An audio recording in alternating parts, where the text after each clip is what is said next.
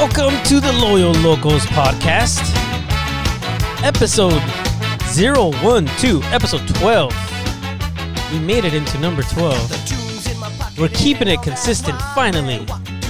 Mr. Steve Brokoff, Mr. Drew Steck. What's going on, guys? Not much, man. How you doing? I'm good. Drew, you're not even in San Diego right now. No, I'm in Christmas land. Frozen, I guess. What? But, yeah, it's I'm in the land of milk and honey, or Milwaukee, as the Algonquins call it, the good land.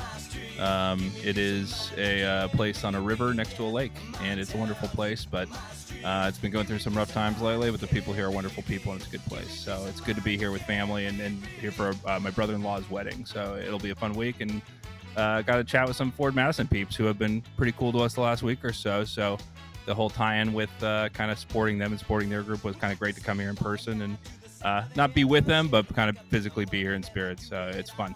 Oh, that's awesome, man. No, I've seen some of the pictures that you posted on social media and stuff, and it definitely looks like a Christmas wonderland over there. Just it's not green. Everything's green. Not quite so with trees, snow so yet. grass. But No, yeah, and when it snows, it is very much that. But I'm currently in a room staring at a Christmas tree, as we described, for no inexplicable reason in September. So it's pretty we'll cool. Bypass that and move on to our more interesting parts of the episode. Well, sir, we have a lot to talk about today. We also have a very special guest, so we're going to kind of get through this sadness that was the last game. So we'll review that. We'll talk about the standings, a little bit of an assessment there. Guess what? We have some new players. I know if you listened in on the last episode, you heard us talk to Mr. Miguel Berry. That's right. I said it with an accent. I rolled my R's. Miguel Berry. No, Miguel Berry was on the show, and then we have 3 new additions as of today. And then we're going to get ready and preview our upcoming match. Ooh, I have no idea who we're playing. Who are we playing? Vegas. Vegas? In Vegas. It's the makeup game from the postponement. Oh, man. This one's going to be a fun one. Yep. Because of who they just brought in. Okay, so let's get into it, okay? We're going to, first of all, welcome our very special guest for the night. We have been kind of persuading our leadership to come in. Aileen was the first one to actually say, you know what, I'll do it. We kind of tricked Tom because Tom was just there with equipment. It just kind of happened. This one's actually pre-planned. We get to talk to somebody that you may have not heard from yet, but you've definitely seen her work. She is the director of merchandise for the local supporter group. Aileen Burns, how are you? Hello, I'm doing well. How are you guys? We're good, man. We're excited to have you. And yeah, Drew's showing us so we're on Skype right now. You guys can see it. Sorry, but eventually we'll make this visual. But he is showing us a beautiful mustard yellow. I think that's the proper name, right? Yeah. The proper name. I think mustard Aileen, yellow. I think it was heathered mustard. I think that's mustard, yeah. maybe? Yeah. Heathered Nice, mustard. Soft cotton blend. Stone ground mustard. Yeah. Nice.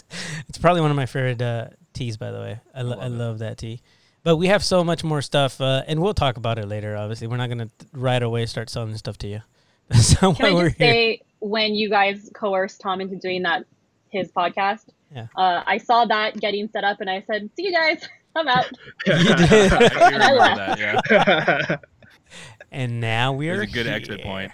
And now I'm here. You know what? This is a bummer still, and it kind of, doing these podcasts now reminded me that we can't be with each other, and it's such a bummer. It's like I want to be in the same room recording this rather than on Skype, and it's just, it's one of those things. Yeah. Wop wop. One of the things I would say is to that point is that help me. Yeah, sorry. I had to wait for the sad trombone there, but the thing is that one of the things I think has helped me feel more connected, and probably some of our members, is the merch, right? So part of Eileen's role here has definitely enhanced my kind of connection to our members personally, as well as I think a lot of us, and then just from feeling more connected to what's going on in the day-to-day and putting stuff out and just programming, some of it into the website. That's all been, my just contribution. But them producing this and kind of coming up with this, it really made it feel like there's life being brought in. So I will say thanks, Aileen, for kind of helping bridge some of this when it has been, we're still obviously recording this over Skype and everything. So we really appreciate you and kind of helping that's partly why she's one of the first ones we asked, is that she's been really relevant in this period too. Hey, we have a Well, quote. shout out to Travis too, our Oh. great artistic mastermind who is the only reason we can put out cool merch. So he definitely deserves a majority of the credit. Someday we'll get him to come on the show. He's still a little shy. I don't know. Someday. And he doesn't It's like take getting a anything Pikachu. seriously. It takes a while. You just have to roam the forests, a while, and get a lot of just bad Pokemon until you get it. He's like a Mewtwo more than a Pikachu. He's like a mixture. He's like that legendary. We'll get some other designers Pokemon on you and then make wanna him get. jealous, and then he'll pop out. Yeah, I think that's the way to do it. We need to find a big enough net to just like trap him, put him somewhere where we can actually interview him and force him. So You caught it, Travis. congratulations. So we're 6 minutes in. We have a quota, guys. We have to meet. So what I mean by quota is tequila. Are you guys all ready for the shot? Real quick. Yes, everybody. Cheers. Yeah. No. Oh yeah. Oh man. Oof, that one hit a little different today. Oh, that was actually good. That was real Is smooth. now when I crack my beer open? Yes. Okay. Yeah. Now beer. I'm having a beach retreat by Pizza Port. Keeping it local IPA. What are you guys having? Aileen, what are you having? I'm enjoying a Vice Pineapple Pomegranate from Wild Barrel in San Marcos. One of my favorites. Yes. Love that one. Steve, what are you drinking? That's a hot beer. Keeping it with the keg? Is that what you're doing? No? Okay. Nope. I don't know what Steve's doing, but I can't hear him. Drew, what are you drinking? Yeah. I've got a beer you cannot buy outside of the state that I'm in, which is a Spotted Cow by New Glarus. It's just south of Madison, keeping it in the theme with our Ford friends. But Nice. It is a wonderful beer. It's a cream ale, similar to a Mother Earth Cali Creamin', but it's a little bit more kind of in that almost white range. It's between a Belgian white and kind of a cream ale, but it's excellent. That's so nice. Maybe I'll try and sneak some Sounds back good. on the plane for you guys. We'll see. 'Cause Yeah, you can't buy do it anywhere it. but here. Do it. I was muted. So yeah, sticking it with the keg. Buena Vista IPA from Booze Brothers. Shout out to those guys. Nice. Love their Beautiful. love their beer, love their brewery, love what they do. So Hey, I just had a creamsicle actually. So there you go, Drew. Mm. Yeah, those are so good too. I know. Shout out to Oh, Mother yeah, they're Earth. so good. Have But you yeah, got- it's clear. It's clear, so it's not as creamy, but it is has taste to it. It's got the vanilla, and it's an excellent beer and on tap pretty much anywhere here. Once you get off the airplane, they've got cases of it, so they Here, for let the- you know it's a there specific thing here. For the audio Employee-owned effects. company too. It's pretty cool. Everybody comes to this There you go. podcast just to listen to this right here. So shh, keep it quiet. There you go. All right.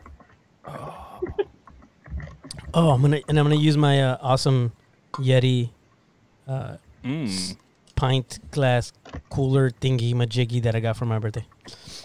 I was gonna say, is that a birthday Typical present? Yeah. Yeah. All yeah. right. Still moving along. So let's see if it lasts. Let's see if it keeps it cold the entire pod. Let's talk about this, guys. So we need to review this past game. Golly, so many thoughts, so many things that just so frustrating. It was one of those frustrating matches that was just like, okay, we were expecting so much more, I think, just with Miguel Berry coming in, which is unfair to him as a player, to be honest.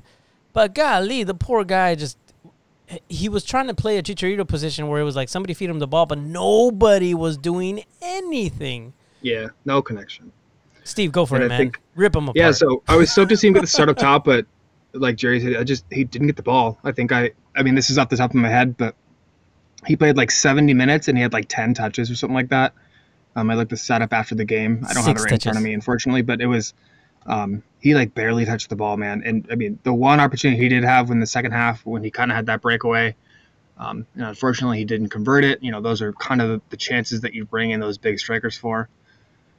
And he didn't connect. But at the same time, you can't necessarily blame him for if he only touched the ball 10 times. It's more of a midfield problem than it would be something I call, you can't really blame the striker if he only touches it 10 times.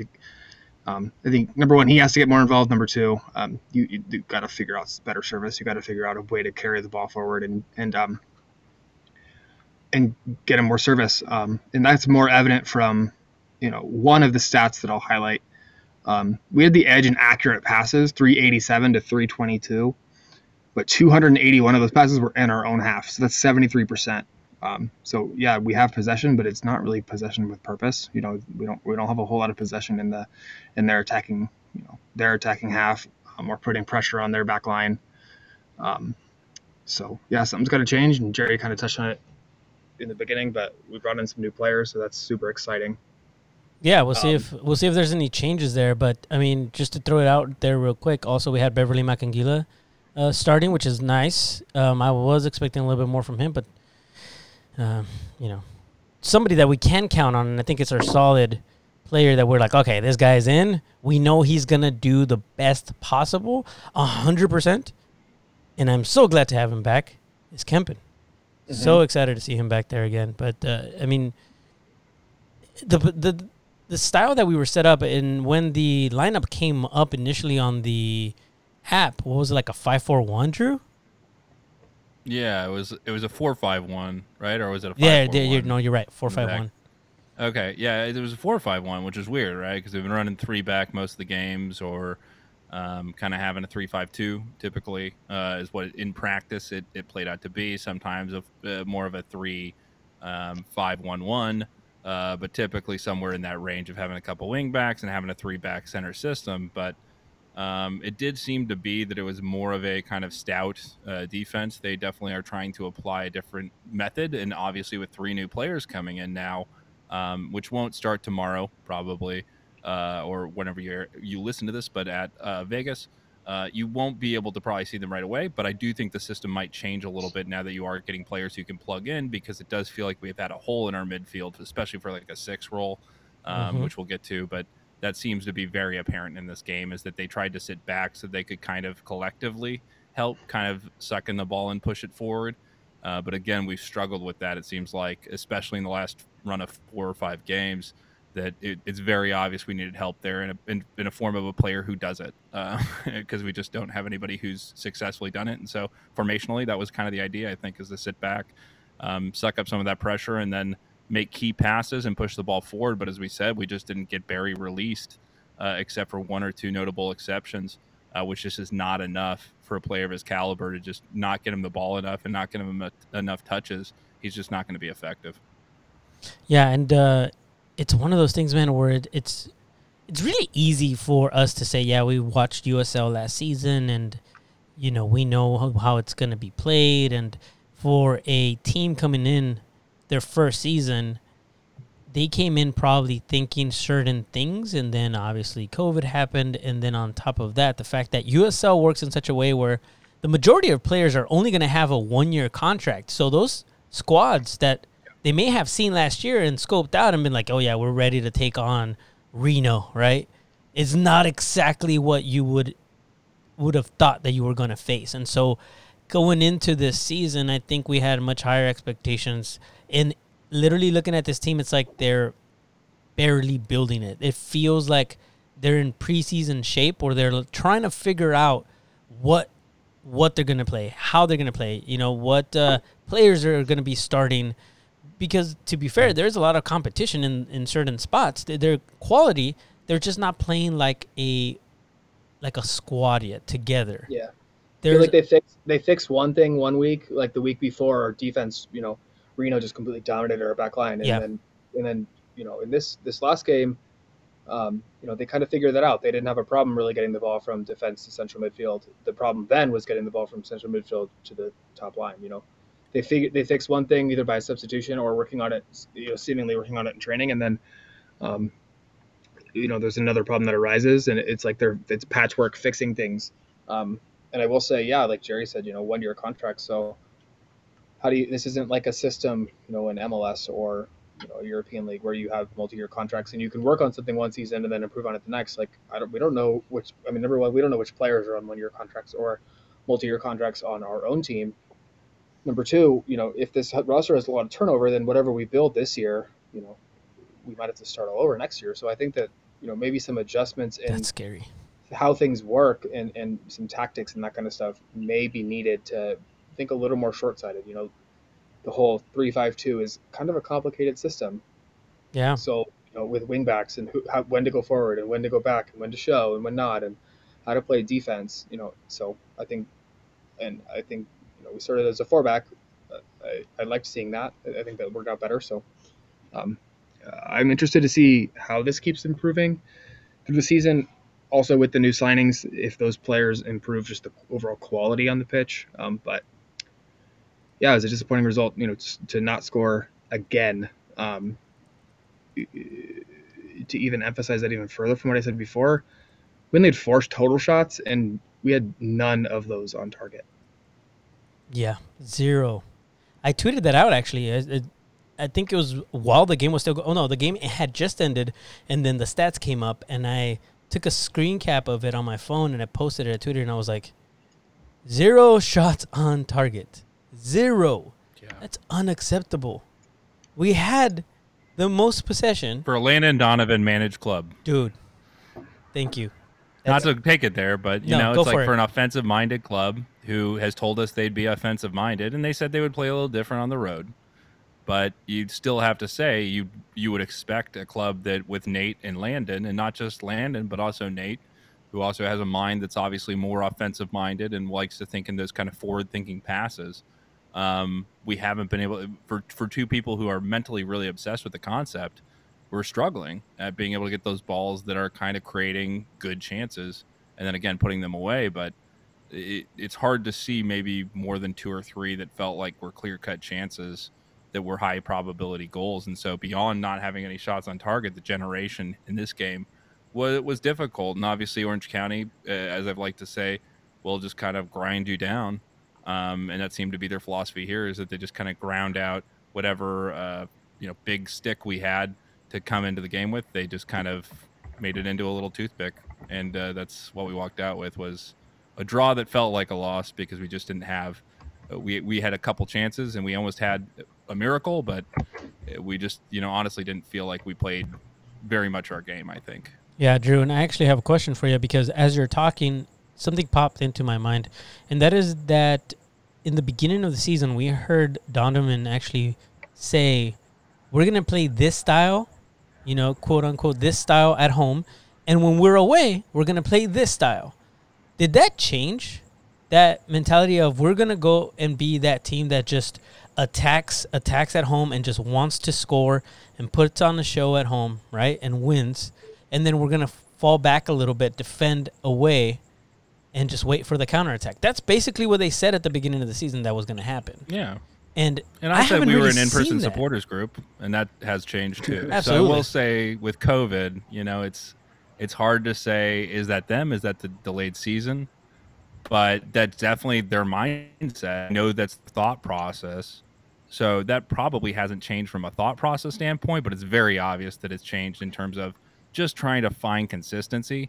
I think that they just want consistency, and that's what I was driving at, is that it's hard to find that when now we're bringing up new players, but you also can't keep throwing the same 11 guys out there, or even 13, or mix of 14, it seems like, and expecting different results. That's insanity, right? You have to mix it up and you have to try different things. And at this point, you have to find what works and find the players that works. And it seems like they're using a lot of SoCal guys, a lot of guys they probably could tender a contract to after the season. So it does feel like we're moving in a positive direction in terms of signings as well as evaluation, and the team is doing different things in this game. So hopefully that changes, and tomorrow, against the Lights, and keep rolling in a positive direction. We like to beat the Lights. We haven't lost them yet, so we'll see. Yeah, and to be fair, I mean, we didn't lose. All right, yeah. We might sound a little negative, but we take the point and we move forward. I mean, this was away, so we will definitely take the point. Sure. There's nothing wrong with that. I think that the 4 of us felt like this should have been a win. I think that's what's the hard part, right? Like, we fought for it, but at the same time, also, I don't think that we deserved it. Like, it's a really weird feeling. Yeah, I mean, I think the negative, while we're being negative about it, is because we still couldn't score. I mean, and the offense still looked, poor after looking poor for 5 or 6 games in a row now. It's not improving. And I know we got Barry, and he's kind of brand new, and we got these new signings, and those guys should help, but still, I'm cool with a away draw to one of the best teams in USL. There's nothing, no doubt about that. What I'm not okay with is not seeing improvements in the offensive side of our game. Yeah, for sure. And just I want to see us improve. I want to see we struggle one game. Let's make improvements and let's improve our chances and get shots on goal. And we had no shots on goal. I just want to be positive here. We are not adding to the stats of their keeper, by the way, which is awesome. Like, we're not giving him any extra points. Their keeper literally had 0 saves because we had 0 shots on goal. Yeah. So there's, I mean, that's a great point. So keep that in mind, you know. Standings, Steve, hit those, man. Hit some standings assessments, whatever you want, man. Just talk. So, I mean, Phoenix is obviously on top of the group, 20 points in 10 matches. LA Galaxy 2 and Orange County have played 2 less matches than us each, and they're 3 points higher than we are in the group. They're both at 15 points. We have 10 matches played at 12 points. Lights are behind us. They also have 2 games in hand, so they've played 8 games, and they are sitting at 8 points. But they've been on kind of a roll recently. As I mentioned, we play them tomorrow, or more likely today when you're listening to this. They recently drew Phoenix away. They actually beat Orange County 3-1. I believe they just lost to I can't remember who on Sunday, but they just lost. So they are they're going to be they're going to be an opponent. They're going to be an opponent that's going to we have dominated, but I think that they're going to hopefully we still have the number. Yep. Take it away. Yeah, no, for sure. Drew. I know, man. That's why I said Drew. Hard to sum up the last. I've been trying to do it here through my other summarizing statements, but I just say generally that it's really hard to kind of put a nailhead on where we're at and where we're going as a team because we just don't know in terms of what's on a roster and where they're going to play him. Guido coming in today is just a massive signing in terms of being able to unlock different players. Joe coming back gives us a real possibility at the back 3 working. And when you think about him and Stoneman, that's obviously your anchors. And anybody who knows the 3-back system, you usually need 3 competent backs, but especially in a league like USL, you can probably get somebody like Sal Ziz, who has a lot of quality to play that role, but you need 2 very strong, definite center back types. And Sal being a converted center back in some ways, you need people who are going to kind of model that and give him the right positioning by naturally doing it themselves or being able to run back by knowing that they're supposed to be tracking back to cover that. So I think that it's just been, again, a shifting plates thing, and I hope that we unlock the right combination here by bringing in the right players and now activating a couple new ones in different ways like Miguel, but also having some of our current players on the roster like Toomey maybe being able to open up to kind of do the things that he can do that we know he can do, but getting the players the ball in the right way because he's not working as hard to win the ball back or find that pass in the middle third. He's instead in that final third where I think he's pretty special. Yeah, for sure. We have some assessment points here, Steve, which you did a fantastic job on. I think, first of all, I just want to say shout out to you because you are the one that keeps us super organized, and there is no way that I would be able to do this with you guys if it wasn't for your amazingly put together documents. So I'm going to let you read these off because this is really good stuff. Yeah, so this is kind of where I was going, and then I lost my train of thought. So thank you, Jerry and Drew, for stepping in and saving the podcast. You're welcome. That's why we're here. So I did some digging on just because of how poor the offense has been in goal scoring. I was kind of wondering, let's compare that to the rest of the USL. The evidence kind of points to this is not we need a one striker problem. This is a system problem. This is something isn't working kind of systemically. So the point I want to make is, we're tied for the second worst in goals per game in all of USL Championship. North Carolina FC, they've only played 7 games and they've scored 4 goals. So that's 0.57 goals per game. We have played 10 matches and scored 7 goals. And that's a 0.7 goals per game. Tied with Oklahoma City, who have 7 points. So they've only scored 7 points out of 10, but they've scored the same amount of goals. Jeez. And to talk about Vegas again, Vegas has played 8 games and they sit at 8 points, but they've scored 14 goals in 8 matches. So they've doubled our goals in 2 less matches. It just points that, yeah, we keep talking about these new players. Maybe Alejandro Guido can really help us. Maybe Ruben can step in and finish these chances and really become that striker that we've needed, both hold up, both darting, both kind of everything. So maybe those 2 players can really link up and plug a lot of the holes. I'm sure hopeful, because otherwise I think we're looking at more system problems and not just player personnel problems. Yeah. Yeah, that's the bummer part of it, right? And you know what I was thinking as you're saying that? I'm like, man, maybe we should get into the stadium, sneak in, and put some arrows and point at where the goal is. I know that sounds funny, but apparently there's a meme going around that like this actually worked for a club somewhere in Europe. So, I mean, I'm just saying.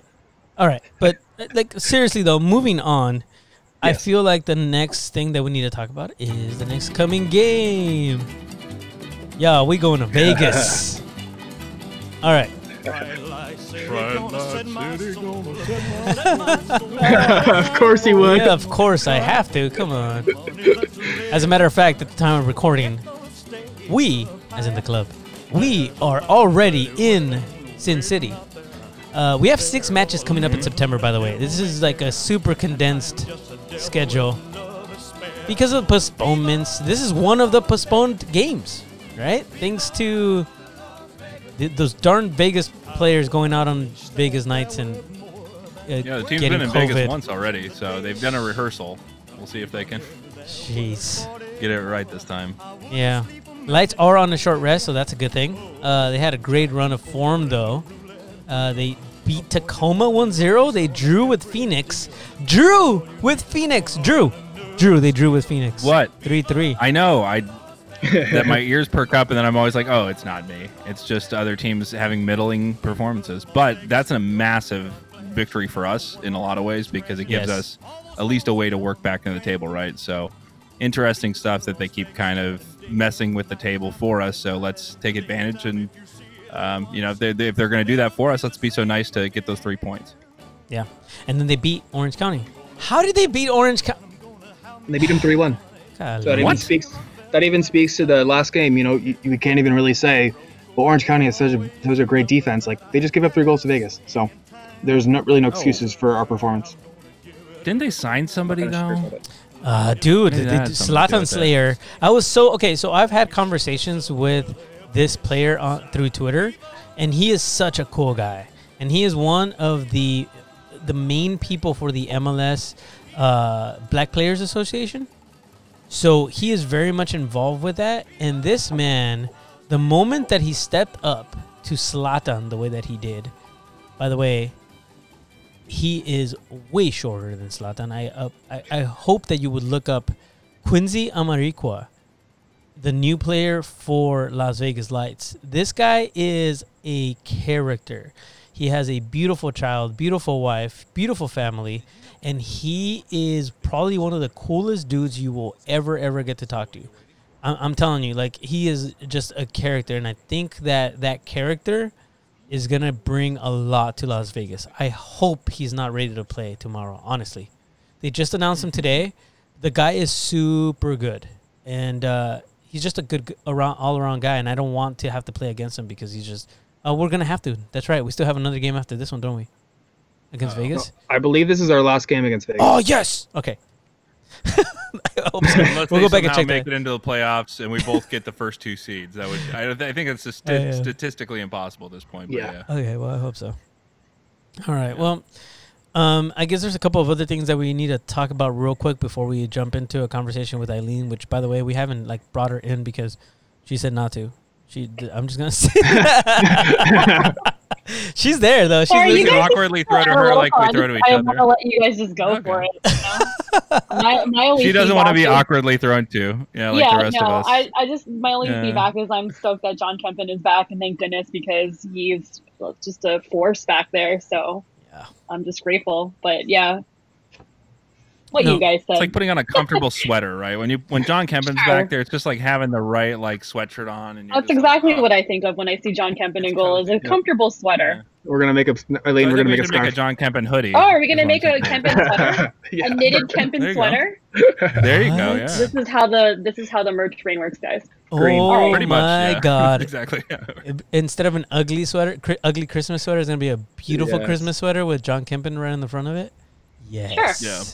And a bunch of like goalkeeper mitts, and Yeah. and candy canes What do you call it? Yeah. Shut out Christmas sweater. and deer. I don't know why, or goats. It's like I don't know. All right, Deer. A bunch of little instead of the snowflakes, instead of mittens, you have goalie gloves, so and then instead I of feel like- snowflakes, you have the little netting in the goal. dude, I feel like our you go. listeners automatically know like when the tequila kicks in and the beer kicks in. They're like, oh, yep, there it is. They're Yep, saying nonsense again, Mom. They're saying nonsense again. I don't know what they're saying over there.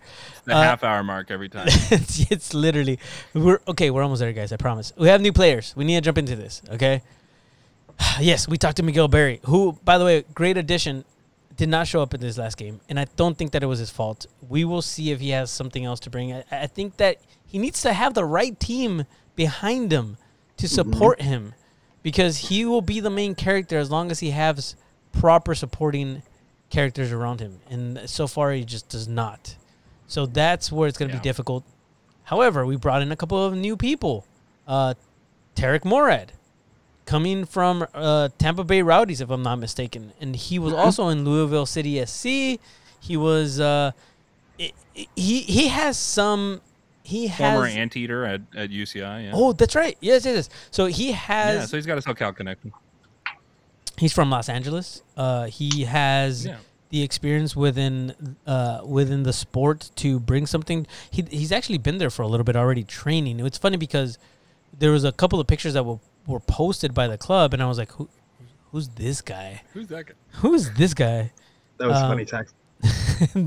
That was definitely Tarek Morad. So he's 28 years old, not very old, which is good. And by the way, Chivas USA youth career. He started with Arsenal FC and then went on to Chivas USA, where then in 2013 he played with Orange County Soccer Club. Then it was known as OC Blues. So just to throw some stuff out there, Oklahoma City Energy. I think we just talked about OKC Energy actually, and how terrible they are. So it's just one of those things, man. I mean, the guy has the skill. He's young. He's not very old. He's 6'2", center back, by the way, to fill in the spot while we wait for Greenspan, I think. And I'm just looking forward to see him on the field. Steve, who else have we gotten? Sir, I'm going to let you take the next one. Yeah, so I think we'll save, I think the biggest, well, I don't know, I think they're probably pretty equal to go last, but Rubio Rubin, another striker, former U.S. national team, U.S. youth national team player, came all the way for, started his career in Holland, went to Denmark and Norway, former Cholos player, went to Dorados, and now he's found his way to San Diego. Proficient goal scorer, super highly touted prospect when he was a kind of a kid. I think he's kind of found his way here to kind of resurge his career a little bit. I'm super excited to see him on the field. We had the club has been super fortunate, and they gave us access to him earlier today, so we had an interview with him. That was really exciting. And I'm very much looking forward to seeing him on the pitch. Yeah, sorry, there was a little bit of an audio thing there, but we're good. Drew, do you want to introduce our third and final contestant? I definitely will. I'll just say real quick about Mr. Rubin. He was just a fantastic interview. I'm really excited to see what he does, and has that soccer DNA, I think, a lot, which will hopefully inject into this team a bit, which we talked about. But it's just being where he grew up and coming from that Portland background all the way through Liga MX is kind of his home base. So it's a very good mix for, I think, what we're looking for in terms of a player. So I hope he can perform. But our final addition here, as I mentioned earlier, is just a man who will, I believe, be the Megazord or the Zord that helps unlock our Megazord. I think we were one Zord shy of a Megazord in our midfield, as I alluded to in a Is he the GIF Green I Ranger? posted Are you earlier calling him the today. Green Ranger? Yeah, he Is he might be the Tommy? Green Ranger. We might be looking. Well, we had a Megazord. The Megazord fell down, obviously, the last few games, but we might be needing a Super Megazord. Oh, it's an I Ultra guess, in Sword, this isn't case. it? Yeah, it's the Ultra Zord. It's good He calls it on his technical. little flute, and then he comes out of the water. And this man would be Alejandro Guido from our San Diego, California, as somebody who's been around and played at a lot of different regional teams, and is being loaned to us from one LAFC, Mr. Jerry. But is Who's that? just one hell of a midfielder, and he was definitely the player we saw the most reaction from opposing fan bases, as well as even LAFC fans saying, "Man, we don't want to see this guy go because he's a talented player, but we're excited to see him get some playing time and get out there." So I'm extremely excited to see what he can unlock as somebody who naturally understands the role of getting the ball and feeding it to people who are going to be in that kind of final third to link up those passes, as opposed to what we saw this last game, which was a lot more of what I've been used to, unfortunately, with my European team, is watching a lot of long balls out of the back and just trying to make it work. Instead, getting those link-up passes that Nate has talked to us about time and time again, and finding those kind of 1-2 touch into the third, and really opening people like Miguel and then Mr. Rubio Rubin up for those kind of quick strikes. Yeah, I think. Sorry, I go think ahead. with Steve. Alejandro, what I'm so most excited about is, and I mean, I talked about it earlier, not having one player to kind of solve this, but if there is one player, we need a central midfielder that can just put his foot on the ball and control and command the game. And I'm really, really hoping that he can do that. I'm hoping he could just, slow the game down in possession, put your foot on the ball, find your passes, carry the ball forward, go at people. I just hope he stays healthy. Injuries have been his crux. If he can stay healthy, I'm so hopeful. Yeah, that's one of the really tough positions to kind of crack with an LAFC. I'm a little familiar with that club, and I can tell you that Alejandro Guido would probably have a much easier time to get on the starting lineup if he is in San Diego Loyal. And I think that we need him in such a way that he will get a lot of playing time. This guy is fantastic. Unfortunately, just like Steve said, he was hurt. He was hurt for a large part of his initial season with LAFC. He actually didn't even get to play. We thought Alejandro Guido was just a make-believe person at some point because we just never saw him out on the field. He was practicing on his own. And then actually I went back and I saw some video where the LAFC posted a video of, I think it was one of the players went around their new training headquarters, and he was there, getting like a massage or something. He was doing some sort of stretching. And we were like, oh, my God, Alejandro Guido sighting. It was one of those times when it's like, dude, okay, apparently he's real. He's there. He's training. He's wearing an LAFC jersey. But he was hurt for so long that we didn't even know that he was actually back in training. And then now you look at some comments, and some of the LAFC supporters are like, I honestly didn't even know that he was still on the roster. And those that do remember him were like, yo, I'm glad he's going to get some playing time because he needs it. We want to see him do well because they understand how important it is to have that position kind of like, just have some good backups there. However, LAFC does have a strong midfield, and we do not. Yeah. So having Alejandro Guido is going to be huge, man. And as we're talking to Rubio Rubin, also Alejandro Guido having that connection with the men's national team, the United States, I should say, youth national team and national team in general. As we're talking to Rubio, I could tell Steve was like super excited. So, Steve, how do you feel? Is there is there a connection there to the national team that we're just like not aware of, or what's going on? I mean, there's maybe the GOAT, arguable. I'll say arguable GOAT. Kind of connected to our club and the national team. Arguable. Is that even Rubio said himself in our interview that it's not arguable? So I guess it's no longer arguable when the players say it themselves. But yeah, I'm excited to see him. I'm super excited to see Alejandro on our squad. Yeah. So same. We'll see. We'll see how these guys fit in.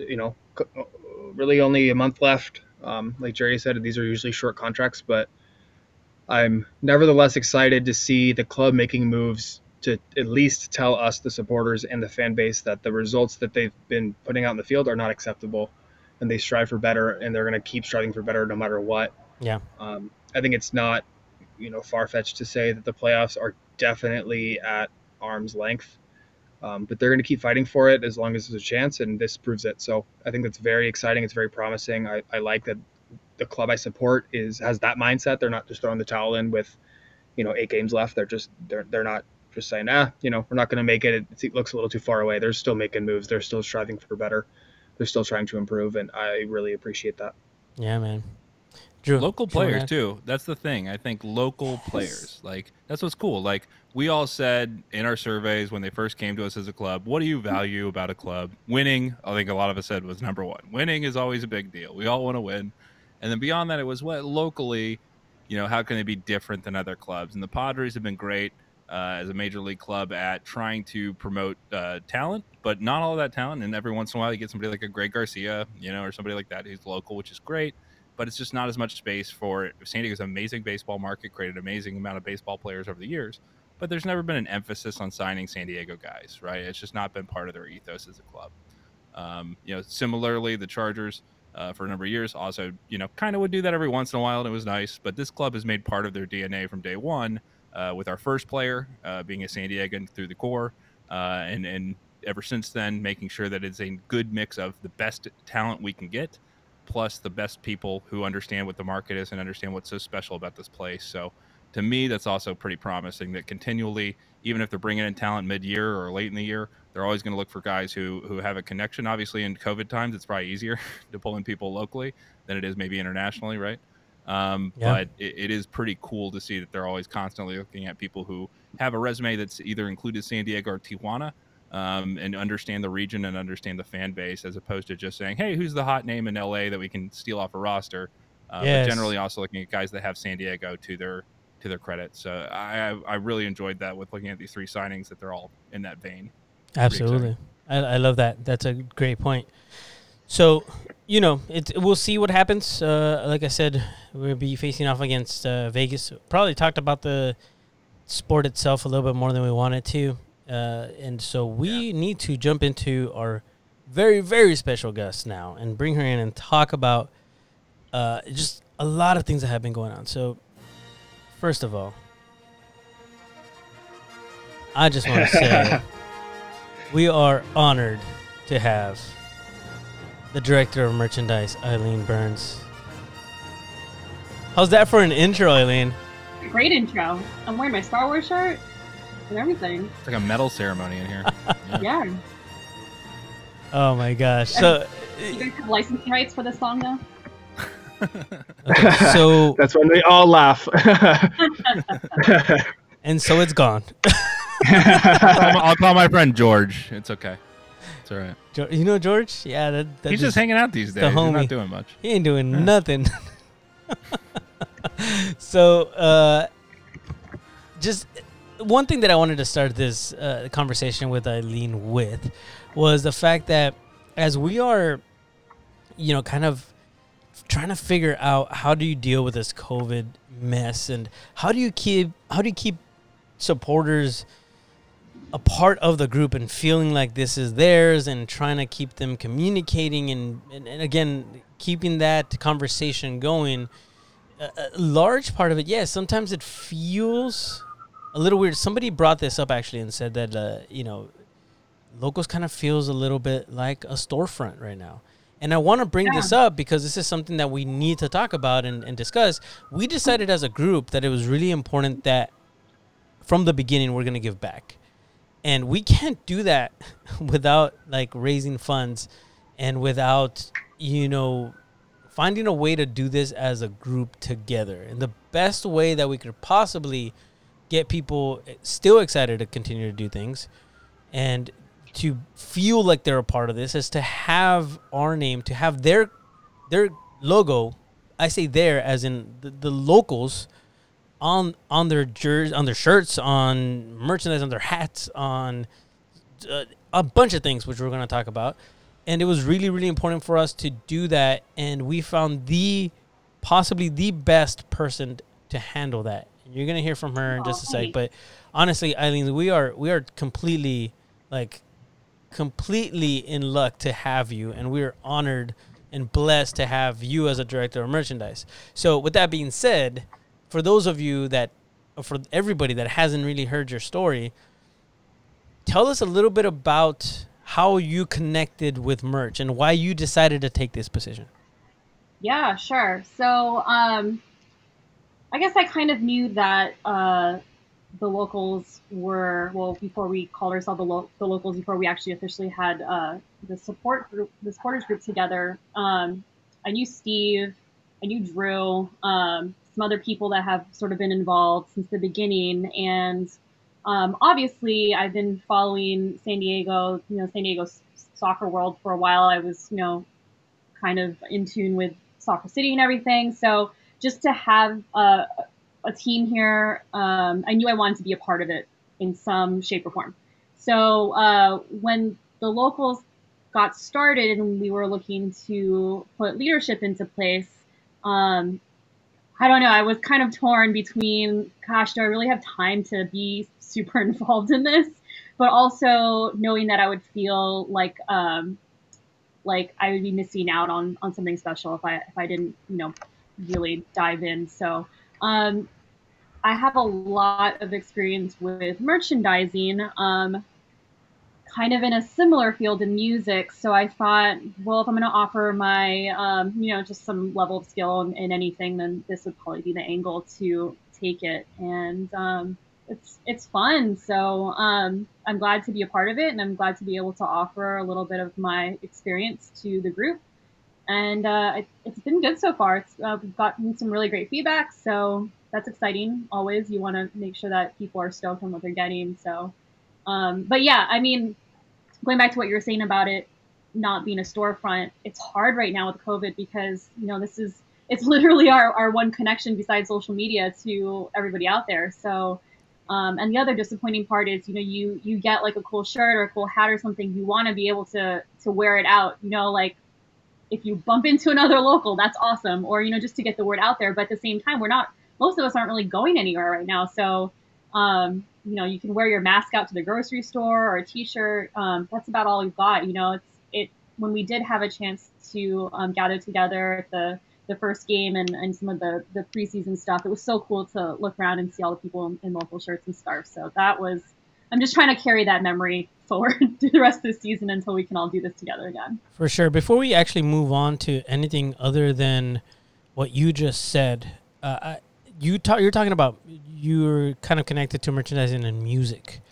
So how so? What I know that you've toured, but kind of give us a little bit of a story of that, and maybe just drop some names. I hear you're connected in a weird way to Kurt Cobain, but talk about some things here. Give us a little bit of background on that end. Yeah, sure. So long story short, I moved to New York City to go to college, and I was a music business major. But while I was in college, I realized that the music industry is not the most upward trajectory type of industry at the time. This was in the early 2000s. So while I was working at Columbia Records, I actually became friends with a band that I ended up touring with for a while, and that band was the Plain White T's.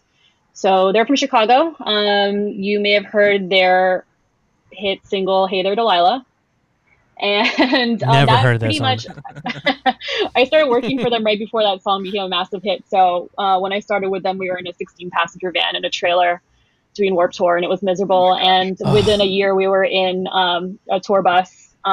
Well, not the nicest one, but it got better over the years. And I toured with them for about 5 years altogether. Toured for about 6 years when it was all said and done with a handful of artists. Plain White T's was my main gig, but I was also doing tours with Yellow Card, Christina Perri. Let's see what else.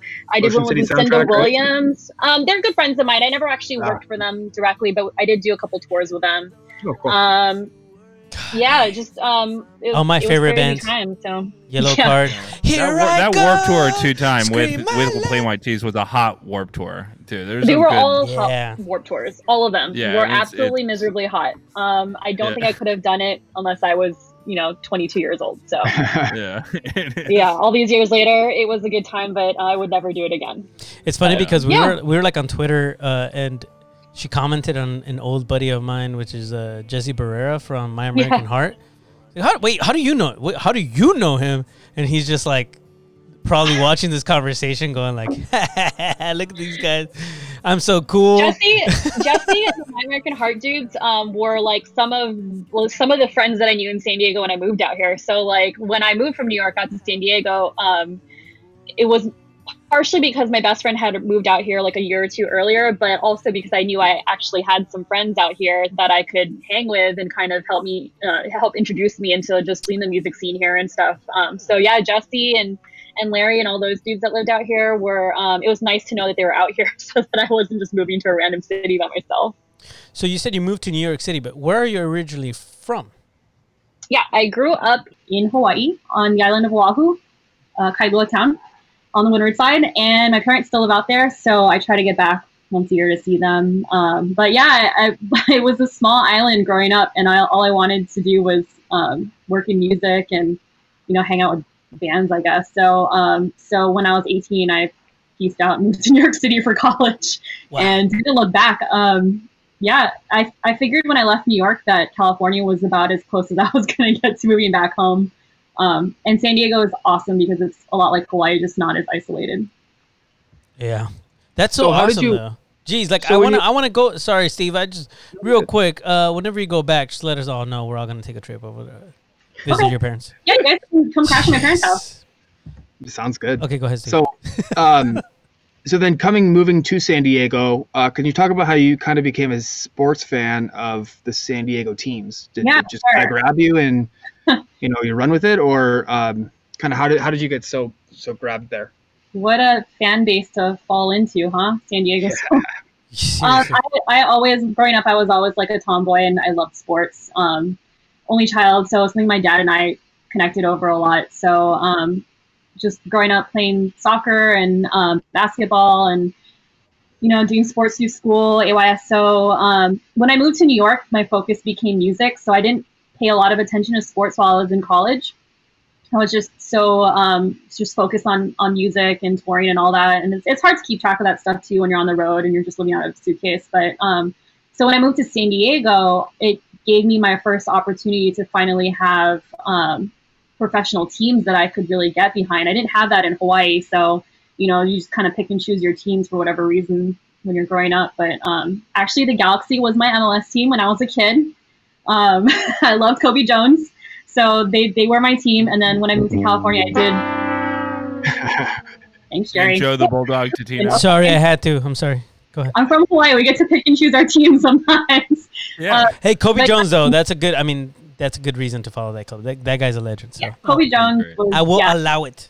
I used to wear 13 also, so But yeah, so when I moved to San Diego, it finally gave me a chance to really get behind some teams. So I had always loved football, so I became a massive Chargers fan, and I was a little bit newer to baseball, but I just loved being at the ballpark. So I would go sit up in the nosebleeds at Petco any chance I got, and I would just drag some friends with me and promise to buy them a beer if they would just come with me and hang out at the ballpark. But I became a Padres season ticket member in 2013. I moved here in 2008, but I was touring until 2011, so I wasn't really home a whole bunch. So 2012 was basically my first year that I was living full-time in San Diego, really. So 2013, I became a Padres season ticket member.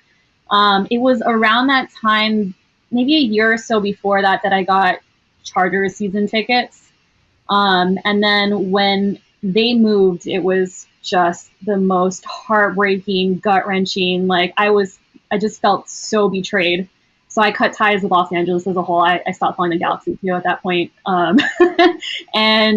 And yeah, now it's just Padres, and then we got the Loyal. So it was a no-brainer to go all in for the Loyal. Like going to soccer games when I can make it down there. Like going to Gold's games. Just it's just a fun time. And, I've met so many awesome people through the San Diego sports world, and a lot of them have become my closest friends. So that's been another extra benefit. And just following the teams has made the city feel a lot more like my home. And I've been here over 10 years now, so it's been great. No, for sure. It's your home. But, I mean, I would also cut ties with Carson 100%. It's funny. It's funny because like every time that somebody says Chargers, like they're a Charger fan, and it's not again everybody that I've talked to where it's like, oh, do you follow American football? So what sport do you watch? And they do like this thing where their right or left hand automatically goes to the collar and goes, the Chargers. Like but I don't really want to say that I support the Chargers because they're such a terrible organization. But it is what it is, It's Yeah. To that point, you still see a lot of those. There are bums, right? So Yeah. Oh, I will say, to that point, you still see a lot of bumper stickers and live and plates holders, right? To say San Diego. We got to find a way to put those out on their misery and put over some locals or loyal stuff on their back of their car. Steve, sorry. It's been a few years now, but I definitely still struggle to understand my friends that still follow the team. I think now that Phil Burbank is gone, I'm hoping that some of those people have finally jumped off that wagon. But I mean, it's their choice, so I can't really judge It's them. a drug. Yeah, I will just say, sorry, Steve. Just gonna say, I commiserate. I was a Charger season ticket holder since 2001. It was my dad and I's thing. We were diehard fans, and I feel the exact same way. They left, and it ripped my heart out. I lived, breathed, and died that team. And you died hard. And they left. So I will say that I'm almost being a Padres fan now is so much fun. There's so much to be excited about. San Diego Padres fan. But we are locals. We are a loyal Padres. Of course. I'm just talking to the San Diego. We're just commiserating. We're just saying that we lost someone. No, I literally, I need to we all lost the same person. Well, I think that's that makes me appreciate the Loyal so much is how dedicated they are to San Diego. How from the very start they've been like, this is our city and we're your team and we're not going anywhere. So, obviously that's going to build some allegiance from the people here, I would hope, and want to see their continued success over the years so that we can build a new legacy with a different team that won't leave us. 100%. I need to get a beep sound in here, like a beep. So if somebody feels like cussing, you can just signal at me and I'll just play it. But I'm not. If we talk about the Chargers, it's definitely happening. You should just bleep the whole Chargers. thing. Yeah. I mean, it's the Spanos family. I mean, it was really important to me to be a season ticket holder of this club because my grandfather was a season ticket, actually on both sides of the club previously that we named since their founding. So, that's pretty cool for me to be able to say, hey, on both levels, I was able to jump in with this club the same way that meant a lot to me because my grandfather did that. I was able to do it here. And what's been really fun to watch this process is the same thing my grandfathers both described to me of Baron Hilton bringing that team here and exciting a lot of people here in Balboa Stadium back in the day. And hopefully we can do something similar to ignite a team that 50 years we look back and this is the best thing in the city going. And I really think that's possible. So it's been exciting, again, with people like Aileen, I think, helping bring a vision to how we can do this and put it into things people wear and put on them and feel very personal about has been really exciting. So I really enjoy having that basis and that passion for these teams, put into somebody who you can tell cares about what you do and cares about what what we put into the clothes and make sure that we have the right shirt, the right quality of the shirt too. So, all that passion from those previous years, it's important because it goes into why we care and why we do what we do. Love it. Do we have more questions for her? I feel like we do. Steve? Yeah, so maybe. So let's bring the San Diego sports fandom back to the soccer sphere. So how did you kind of then get connected with the San Diego Outlaws? Because that's kind of how I met you. I met you through the TIFO paintings that we did back, in early 2017. I believe that was the first time that I got connected with you. So you want to kind of tell that story? Yeah. I ended up joining the Outlaws. I think it must have been around. Was it the World Cup in 2013 or 2014? What year was it? 2014. So it was like right around that point. I joined the Outlaws, and I don't know why I didn't join it sooner, but But you know, the World Cup is as good a time as any. So I think that's when I joined the Outlaws, and then I think I started going to San Diego Outlaw events. Probably was initially invited to some of those. Chris Garcia probably was the one that invited me out to some of them, and that's where I met Tom Phillips, and then you, Steve. And the cool thing about those events is just that, you know, when you tailgate with people, you know, you're wearing your Outlaws gear or your red, white, and blue, like you're part of the group. It doesn't matter if you're actually an official member or whatever. If you're there to lend your support and sit in the section, like everybody's so friendly and so welcoming, and you know, like Yumi immediately, like, you know, just welcomed me in. And then things like the tifo painting, things that are away from like game days, those are awesome. Unfortunately, I don't make it down to O'Brien's because it's pretty far from where I live up in Carlsbad, so I don't get to go down there that often. But doing stuff like tifo paintings on the weekend is just such a cool bonding experience, and introduced me to a lot of the fellow Outlaws in San Diego. And then of course you start running into them at other soccer events, other sporting events in San Diego. So and then you talk to them on social media. It just extends past the Outlaws itself. But yeah, I mean, that really probably brought me into the soccer community here in San Diego, which I'm super grateful for. I've met so many awesome people. Yeah, that's amazing. I mean, it's like a family, right? That's what I really feel. Like some of my my best friends in the world now, you know, most of the people through locals, most of the people that I consider my family now, I met, you know, through the soccer culture, soccer sphere, and through the San Diego Outlaws. So huge shout out to what they've done. But to turn it back to kind of locals, loyal, kind of what's been your favorite memory, your favorite part of being in leadership journey from, you know, when we initially had those very first meetings back in, what was it, September of last year, like a year ago now, you know, to the crazy buildup that was through, I mean, you could talk to the whole process doing shirts and scarves and all that stuff. Yeah. I mean, one of our first meetings was at Wild Barrel, and I'm drinking a Wild Bear beer, so I think full circle. Fitting. That's when I met you. Yeah, exactly. I think that was our first or second meeting or something. Yeah, so second. That definitely stands out in my mind as the turning point of like, yeah, this is what I want to be involved with. These people are awesome. Like I would love to spend more time with this crew of people. And that really kicked it off. I think, let's see, some other memorable, I mean, just the kit reveal at Stone, Livery Station, just seeing how many people had our scarves up already at that point. The season hadn't even started yet. And the footage that the team put together after that event, and just like seeing a sea of people, and then, you know, a bunch of them holding up local scarves. I mean, that really, I think, made it feel super real, and like a legit group.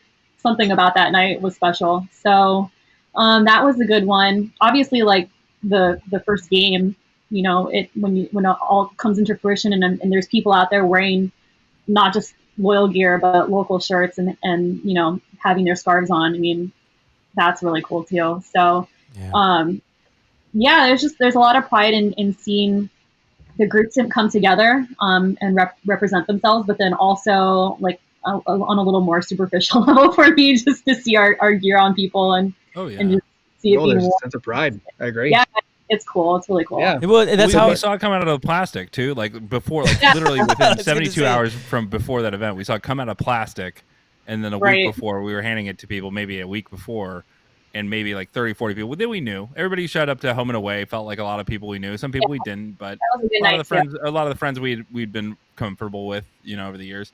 And then Stone was just very different, just to see it was different, because there's a lot of new faces. Yeah, it just exploded across the local sphere. It was crazy. Yeah. And shout out to Die Hard Custom, who made our scarves. They did did an awesome job with that. Oh, they're not.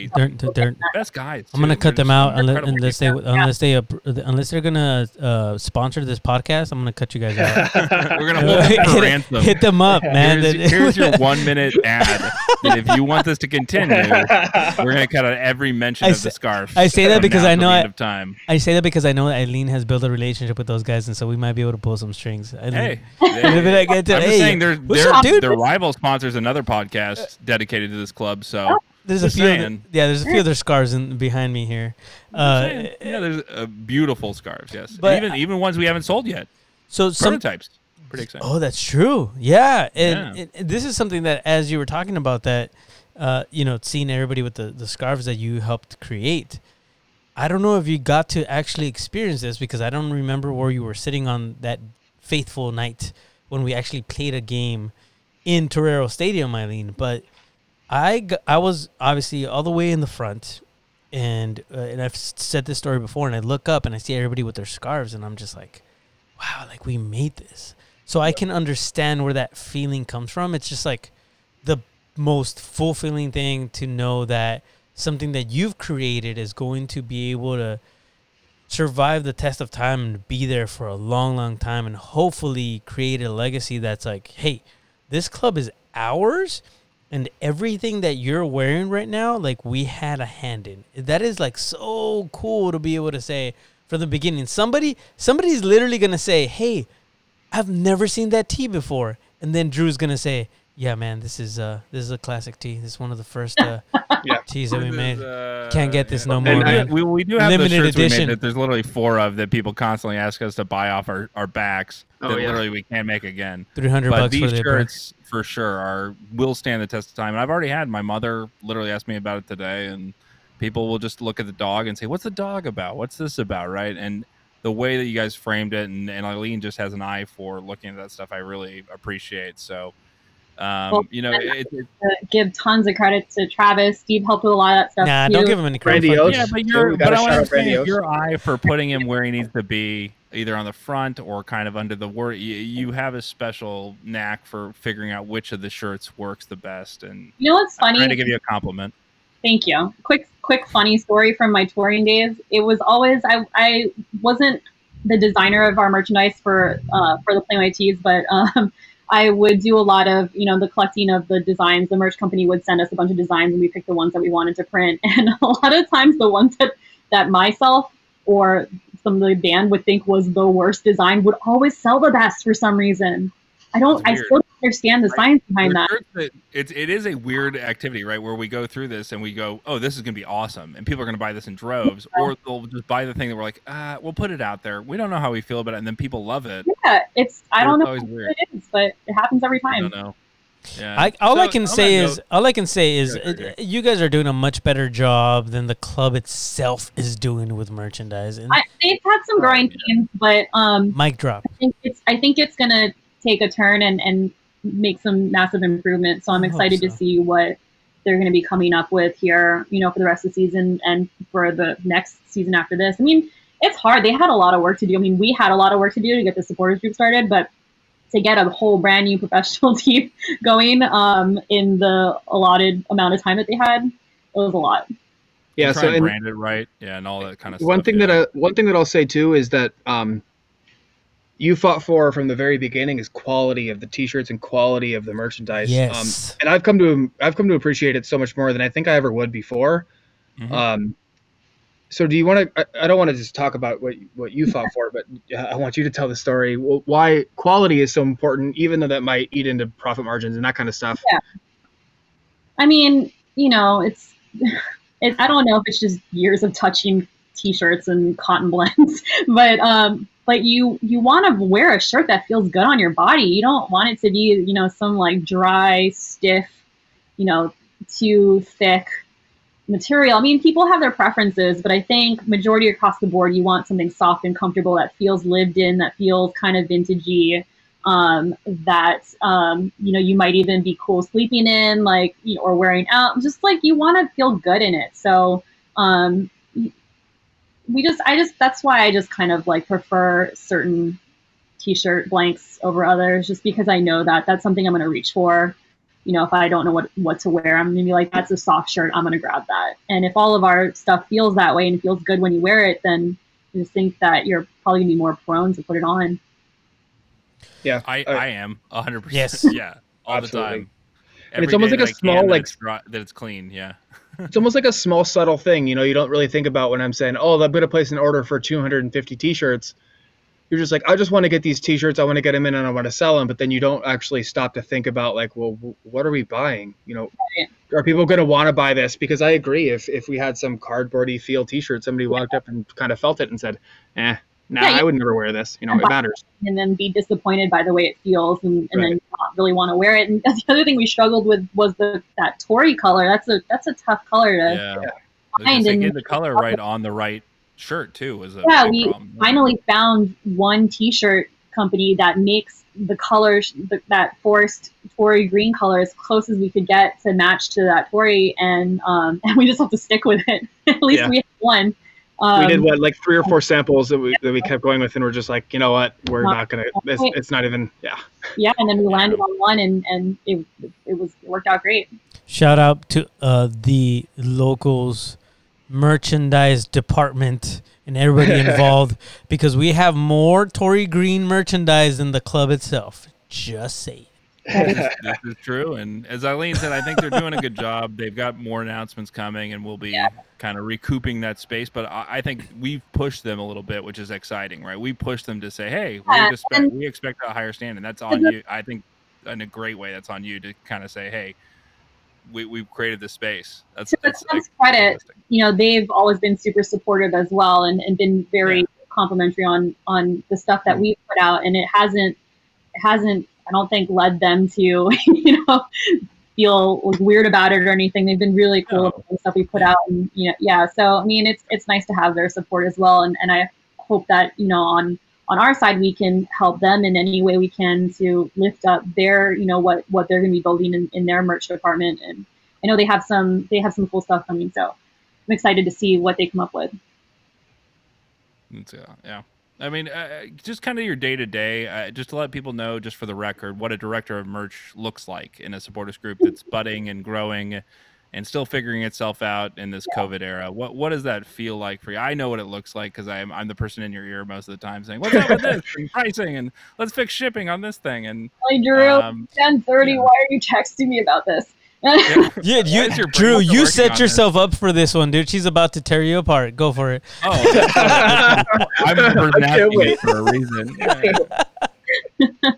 No, I mean, a lot of it starts, and I will consistently give Travis his props because he deserves all of the credit.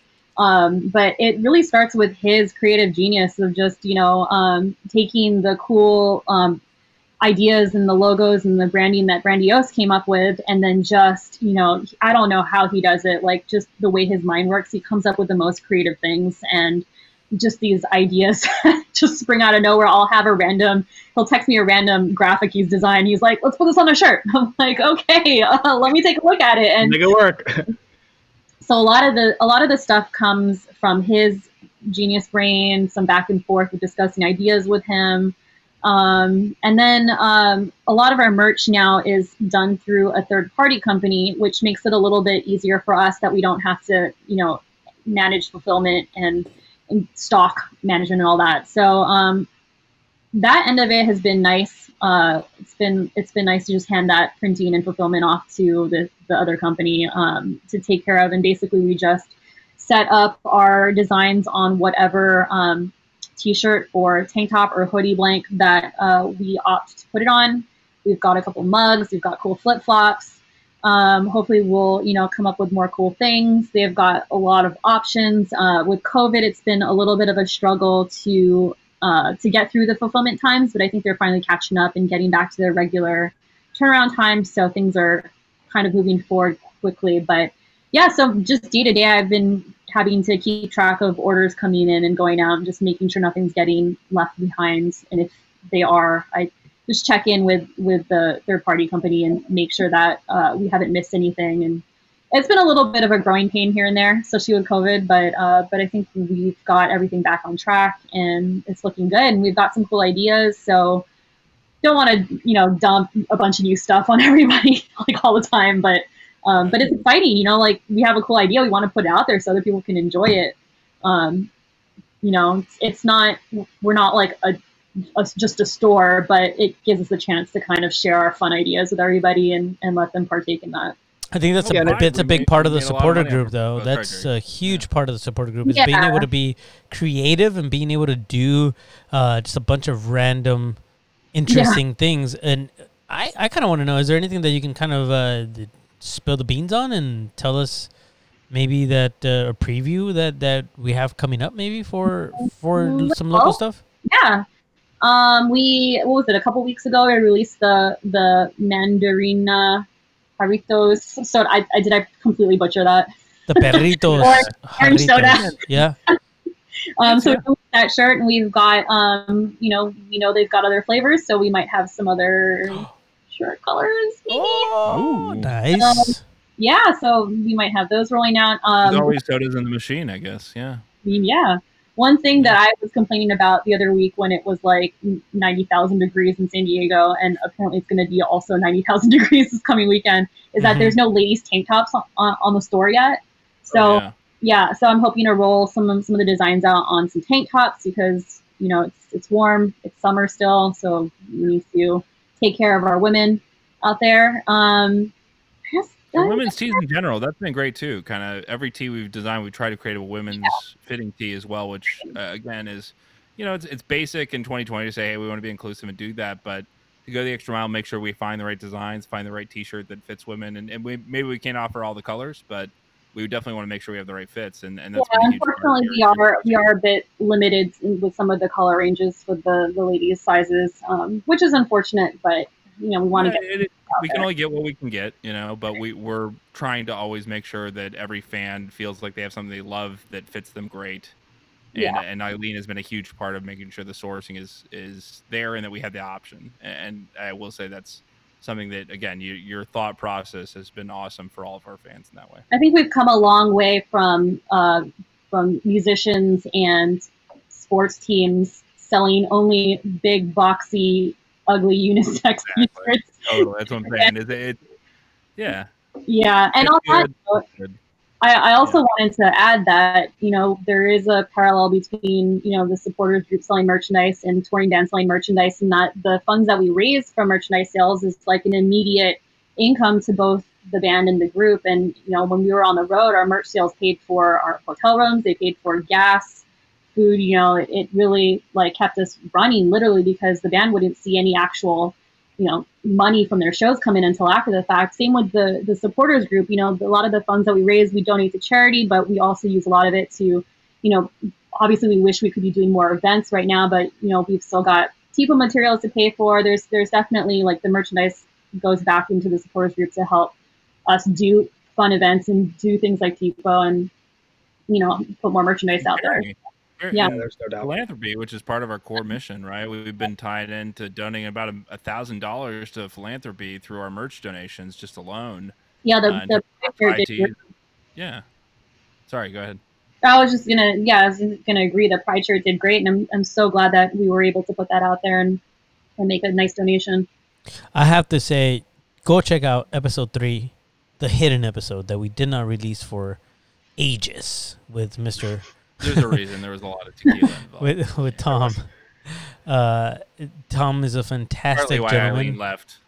Yeah. And I saw that mountain of tequila come out. She's like, I'm going to get myself in trouble if I stay here. I'm out of here. So, yes, our director of philanthropy, Tom, is just fantastic. So please go check out episode 3. So that's all I wanted to jump in and say. And that's, kind of one thing that I feel like we missed out on, and that was asking Aileen about her connection to the sport of soccer, not being just with the locals, not being just with the Outlaws and the men's national team, but also the women's national team. Mm. There was a certain trip that you took back in the 90s, late 90s. Yeah. You want to tell us a little bit about that? Because I wish that I could have made it to the 1999 Women's World Cup. Yeah. Me too. Man, yeah, my dad and I flew out to LA from Hawaii. It was 99, so I was 15. Yeah, to do some math there. And I was definitely. And now we all know her age, everybody. I was definitely heavily involved with soccer, playing soccer at that age. My dad was a volunteer rep with AYSO, so it's something that he and I enjoyed a lot together.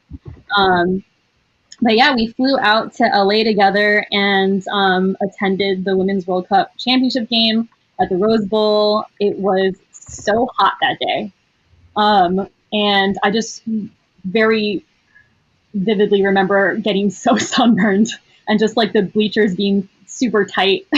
But I don't think I've ever been around that many people. Like it was so packed full of people. I wish I had I'm sure you guys could find a capacity count or whatever for that game, but just like the whole spectacle of it, just musical performers, and then the game, and of course, how the game ended, and just like stripping off of the jersey, and just like the intensity of the shootout, and I don't know. It's funny because now looking back, there's so much discussion about how it was the height of just like the first time women's soccer was so monumental in American sports, and just what a turning point it was for women professional athletes. But as a 15-year-old girl who just loves soccer and loves these women on the pitch, you're not thinking about what it means for women in sports. You're just like in awe of these people you look up to. I mean, I had Mia Hamm's posters on my wall. It was just like, and then to be there in person and see them play, like it's not like I could watch them on TV, in Hawaii. I think I was getting I think the poster came from like probably an AYSO magazine or something that I got in the mail once a month. So yeah, it was a really cool trip. Have you talked to Shannon about it? We talked briefly about it a while ago. It was at a soccer's match when she was playing in one of the celebrity halftime games. Cool. Yeah, and she told me that one of her friends has like a big panoramic stadium, or maybe she has the big panoramic stadium photograph from that game, the crowd, and her friends have come over and showed her, I was sitting here. I don't even remember where I was sitting, but it was in the bleachers somewhere. Yeah, we talked briefly about that and just how cool it was. Just the stadium itself is a beautiful place. I mean, it's that plus the moment it's a beautiful place to have that kind of memory, and it's just the smells, the idea of the day is something that I will always be jealous of you for, because it's pretty cool. It was so long ago. It was so long ago. There's only very specific memories I have of that day. I mean, for one, how hot it was is very, very strongly. Yeah, that's true of the Rose Bowl in a lot of contexts. Yeah, it's I've been to the Rose Bowl on two everyone has ever been there since then. Yeah. One occasion was I saw NSYNC there when I was a teenager as well. I also flew to LA for that from Hawaii. Yeah. And then the other occasion is my parents came out from Hawaii and we went to go see University of Hawaii football play UCLA there. My dad's a UCLA grad, so that was fun. There you go. Yeah, Rose Bowl's a cool place.